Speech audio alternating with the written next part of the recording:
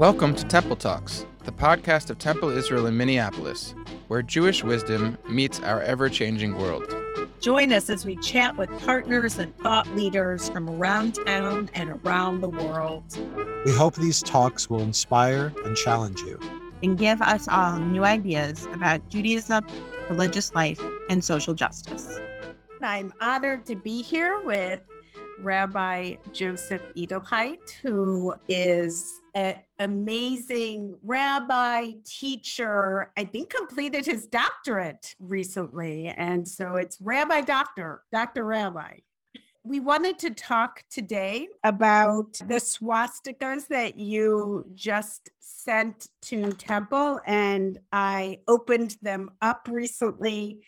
And I guess I didn't expect my reaction to be so visceral. Not only is it a swastika, but there's wheat hanging out of it. And it looks so, it looks so innocent, and yet it isn't. So tell us the story of the swastikas, how you worked so hard to get them removed, and just tell us the whole St. Cloud story around the swastikas. On the outside of the building, St. Mary's Cathedral in downtown St. Cloud, it burnt to the ground and was rebuilt between 1927 and 1931.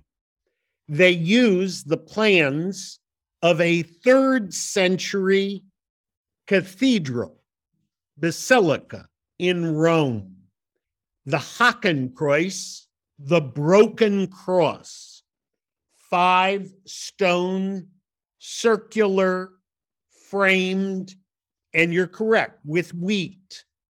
And these were on the upper part of the outside of the building. And they remained on the building, but now they were not Hakenkreuz, they were swastikas, because the swastika became the universally known, recognized symbol of the National Socialists after 1935. So again, I want to make sure no one misunderstands. The Catholic Church did not put up swastikas. They put up a 3rd century of the Common Era, old pre-medieval Christian symbols called the broken cross. That same symbol, used by Hindus, used by Native Americans, became, once the National Socialists took over, swastikas. That is so important. When I retired from Temple Israel, took the position at St. Cloud State, that was a part of a settlement of a tragic federal class action lawsuit, Zamora et al., where a group of faculty sued the single campus St. Cloud State and the state university system over allegations of anti-Semitism in employment practice. That case was not litigated, but settled. As part of the settlement, $1.5 million was set aside to create a Jewish presence on the St. Cloud State campus. One of the things that Ari Zamora, the named plaintiff in this suit, he was an Israeli. He brought Israeli television to St. Cloud, and they televised the Hakenkreuz swastikas on the church. So Minnesota has Catholic churches with swastikas. There were a group of activist professors from the Human Relations Department who would take their students down to the church to protest the swastikas. When your friend Joseph Edelheit was hired, one of the first things they asked is, Can you do something about the swastikas? So I went, and as you well know, I knocked on the door and became friends with the priest, the rector of the cathedral. No one had ever talked to the priest or met with the parish council. Okay. I established a relationship with him, and he said, apologetically and with shame, we know they have to come down. The parish has grown very small. We can no longer afford to replace them. Take them down and replace them. We want to, but we can't do it anymore. How much will it take? He gave me a number. I made a few calls and raised 80% of it for him from members of the Jewish community. He raised the rest. What was important was he invited me to teach a class to his church, the first time he had ever been in dialogue with a rabbi. They then planned and had 5 new outside pendants made to meet the standards of Rome. And the Hakenkreuz were taken down.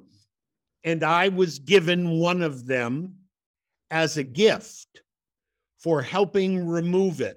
I was also invited to participate in the service where the new pendants were sanctified by the bishop. I was the first non-Christian ever to be asked to preach in the Cathedral of St. Mary. So what did you say? What did you say to the congregation? I talked to them about what it means to bear the burden of history.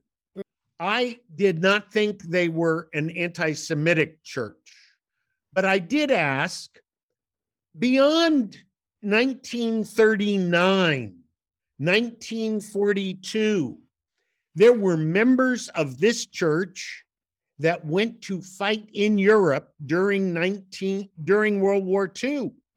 When they came back and you realized you had 5 swastikas, not Hakenkreuz, why were they not taken down? You didn't put swastikas up, but that symbol, yes, anthropologically, it's used in other traditions. But now it was a swastika. I think I offended some of the people. I challenged that they had kept it up too long. The priest would be transferred a few years later. The next rector that came in did not feel the same obligation to sustain the dialogue. And some of the people might well have remembered the rabbi professor from the university made us feel ashamed about what we had on the building. In 2010, we helped a documentary filmmaker from St. Cloud. I helped raise money, participated in the film. You gave an interview in the film about the symbol. Should we still be afraid of the swastika? I think today there would be more problem getting the swastikas down. And why? It would be a statement that an outside source was judging rather than the church themselves saying, we didn't put it up to be a symbol of rage, of anti-Semitism and racism, but others are telling us to take it down. I wanted to donate it to you and Temple Israel specifically because of what the Jewish community of the Twin Cities needs to remember. 75 years ago, 1946, there was a journalist who referred to Minneapolis as the Curious Twin, as the anti-Semitic capital of America.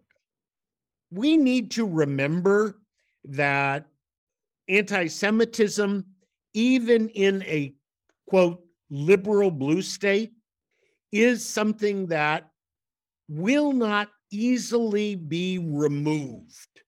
Every generation has a different relation to it. St. Cloud is an area that was created by German Lutheran farmers with significant Catholic communities attendant. So you have St. John's and St. Ben's, 18 miles from St. Cloud. Very important Catholic private universities. But those Germans that have in the rural areas not much attendant history to what these symbols mean to Jews. They're still there. In the 15 years I taught at St. Cloud State, the vast majority of undergraduates had never met a rabbi, and the vast majority had never met a Jew. So I don't think those were swastikas.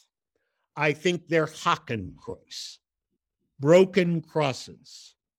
But they stayed on the church too long until Jews, the African American community, and others said, that offends us.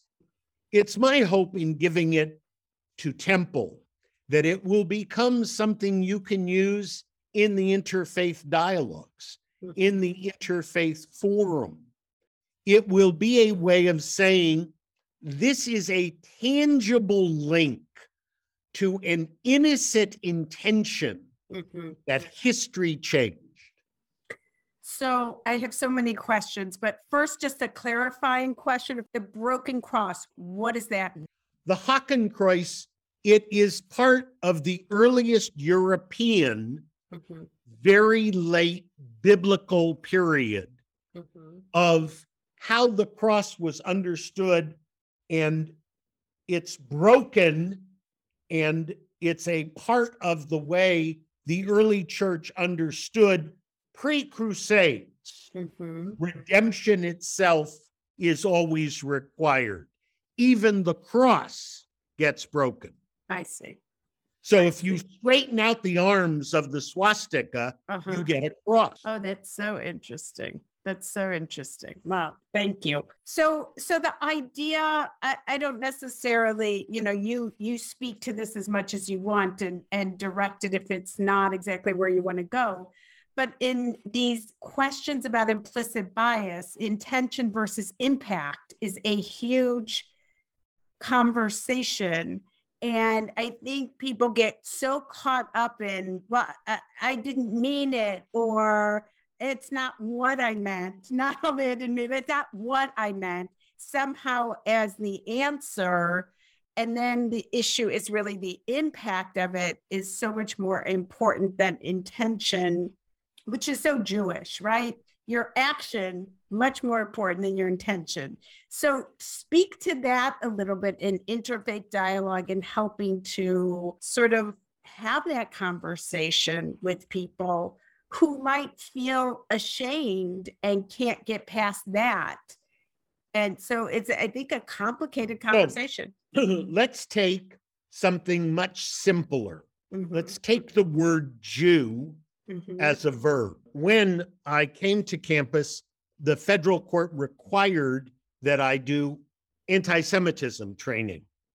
I argued with the court that it would shame people. The court argued with me, if you don't do it, we'll hold you in contempt.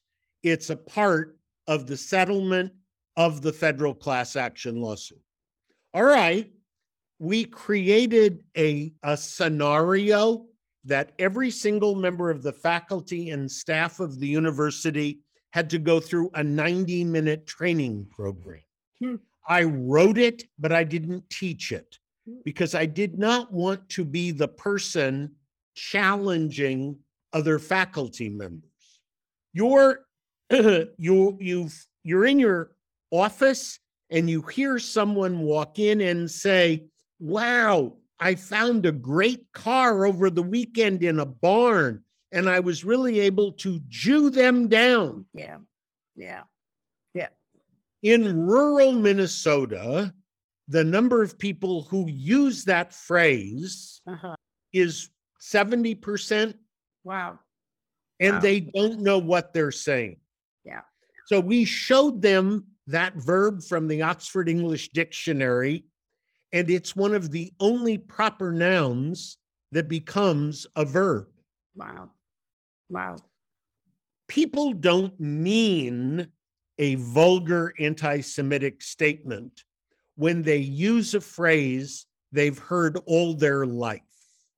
When someone then says, "No, that's really coarse and inappropriate," you're making a statement that is, unfortunately, judgmental. You've been saying something unintended that is right in the Oxford English Dictionary. This is offensive. Well, it's like using I was gypped, right? Yes, That from same- gypsy. yeah. Same Yeah, thing. it's a Same thing. same thing. And Okay. it's and you have to be receptive to say, "Oh my goodness, we've been fed this all our lives. Now it's wrong," and then change it. But you're saying it to someone who then comes up to you afterwards and says, "So my parents and my grandparents are bigots?" Yes. No. But that is exactly the issue. When you're an outsider and you come into a community, a campus, faculty, and you've been told by the court, change their attitudes, It's very hard. helping them see something that is minimal. So I picked the verb to Jew rather than something that is outrageous. So tell me the most amazing transformation you experienced in this, in these trainings, and tell me the person who really like never moved an inch, and give me some real examples of how people responded to these things. Within a week of my coming to campus, several people came up and said, "Oh, they sent you, you're the incarnation of the settlement." Yes. Very specifically used a term Yeah. they knew Yeah. the rabbi would Yeah. understand. Yeah. A week before I retired in 2016, someone came to my office, said, "I've waited until you retired to tell you how much you shame me Mhm. with the anti-Semitism training." I didn't know the person. Look, if you're going to change social attitudes, you move into an arena where uninvited, you are making profound judgment on the way people's culture, cultural anthropology, family sociology. You're not simply saying to them, "This is politically incorrect." You're going much, much deeper. It took me 3 years Mhm. to develop a relationship before the parish council would trust me Mhm. that they could take the Hakenkreuz down Mhm. without my telling them they were anti-Semites. Mhm. Not all change, in my view, needs to take place with the tragic shaming of a past some people are not part of. It seems to me that this swastika represents the complex ambiguity of symbols that not only Jews have to deal with, but all people have to take the past and understand how complex the past is. I got the 5 swastikas, the Hakenkreuz, down, but I spent time in that church, in dialogue with the priest and the members. They came to the U.S. Holocaust Memorial Museum on a trip I created from St. Cloud State. They got to see what the Nazis did with that symbol. I think education changes people in a permanent way, in ways that shame and guilt often don't. Minnesota has more campuses like St. Cloud in which there is an absence of Jews. So what do you do when there are not enough Jews, not a minion of Jews, to defend themselves from anti-Zionism, when not enough Jews feel strong enough to make a statement, when there is a trial going on in Charlottesville right now for what occurred in 2017, and the same neo-Nazis and white supremacists are using the trial to make statements about Jews replacing them. The absence of Jews in places like Minnesota, the Dakotas, Montana, Wyoming, Idaho, I am worried about places not like the University of Minnesota, not even like St. Thomas. I'm worried about places where the absence of Jews leaves a handful of Jews even more vulnerable. If a state public university is obligated to prepare 21st century citizens for our state, should we be teaching them about what this symbol meant? So where are the other 4 swastikas? 3 of them really had to be destroyed, to be removed, and 1 was taken out almost whole. It's in the lobby of St. Mary's with a story of what happened, why were they put up, and how were they removed. And even a picture of the old rabbi from Temple Israel who helped get them down. Well, there you go. What else do you need people to know in looking at this particular symbol and situation in history? Is there something you want us to know? I want people to know that what the 2 of us have done, and we followed Rabbi Shapiro Oliver Sholem, interfaith dialogue is not a social action program.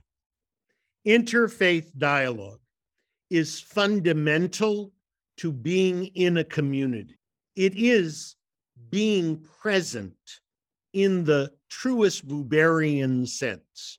You cannot be neighbors of churches and not participate in their lives.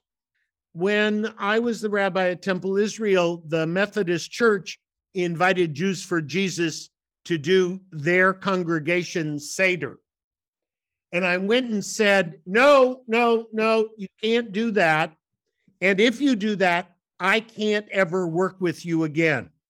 But if you let me do the Seder for your church and never have Jews for Jesus, we have to take the risks of teaching Christians what we want, what we need.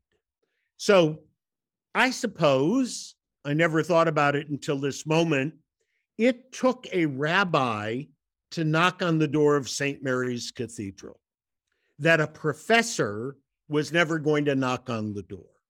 It took a rabbi to say, you didn't put it up as swastikas, but I'm here to tell you how terrifying it is to see it on the outside of your building. The Jewish community has to return to the commitment of dialogue. That has been lost in the zeitgeist, and it's not easy. I don't know how to get past the darkness of the divide to engage in the dialogues. What does it mean to sit and listen, not debate, but to listen and engage in conversations to build mutual trust? So help us understand how transformative relationships can be. Give us another example. I mean, I think of Michael O'Connell and you. I think of others. Look, So let's talk a Temple little bit Israel about it. and the Basilica of St. Mary are the only synagogue and church anywhere in the world that have jointly memorialized a Judenrein city. Temple Another Israel example. has one of the 1,564 Torah scrolls that survived the kingdom of the night. That Torah scroll comes from a small town in Bohemia that has no more Jews. Mhm. The Jewish cemetery itself was uprooted by the SS. The little place where the synagogue, as we both know, we've stood there as a parking lot. The Catholic Church and the synagogue have jointly given the United States Holocaust Memorial Museum $75,000. Father O'Connell raised his half on Good Friday every year, would not take a single check as the rabbi got. He wanted it from the congregation on Good Friday and would ask his friend, the rabbi, would you bring that Torah over to the church? And that's what Michael O'Connell and Joseph Edelheit and eventually Marcia Zimmerman did. We worked together to share the burden mutually of the change that had to happen. And so the work that you've done is continued, Deb, and we understand that relationships are at the heart of it without question. And this particular project is stunning in what you've achieved and what has happened. And now you're right. We have to take it to the next step so that it isn't forgotten, so that we tell the story and that we support the journey of how it happened, that it was creating relationship between a rabbi and another priest. I think that is the story. I think it is beautiful. Thank you. We hope you enjoyed this week's episode of Temple Talks. Any comments or questions can be directed to me at tmoss@templeisrael.com. Can't wait for the next episode.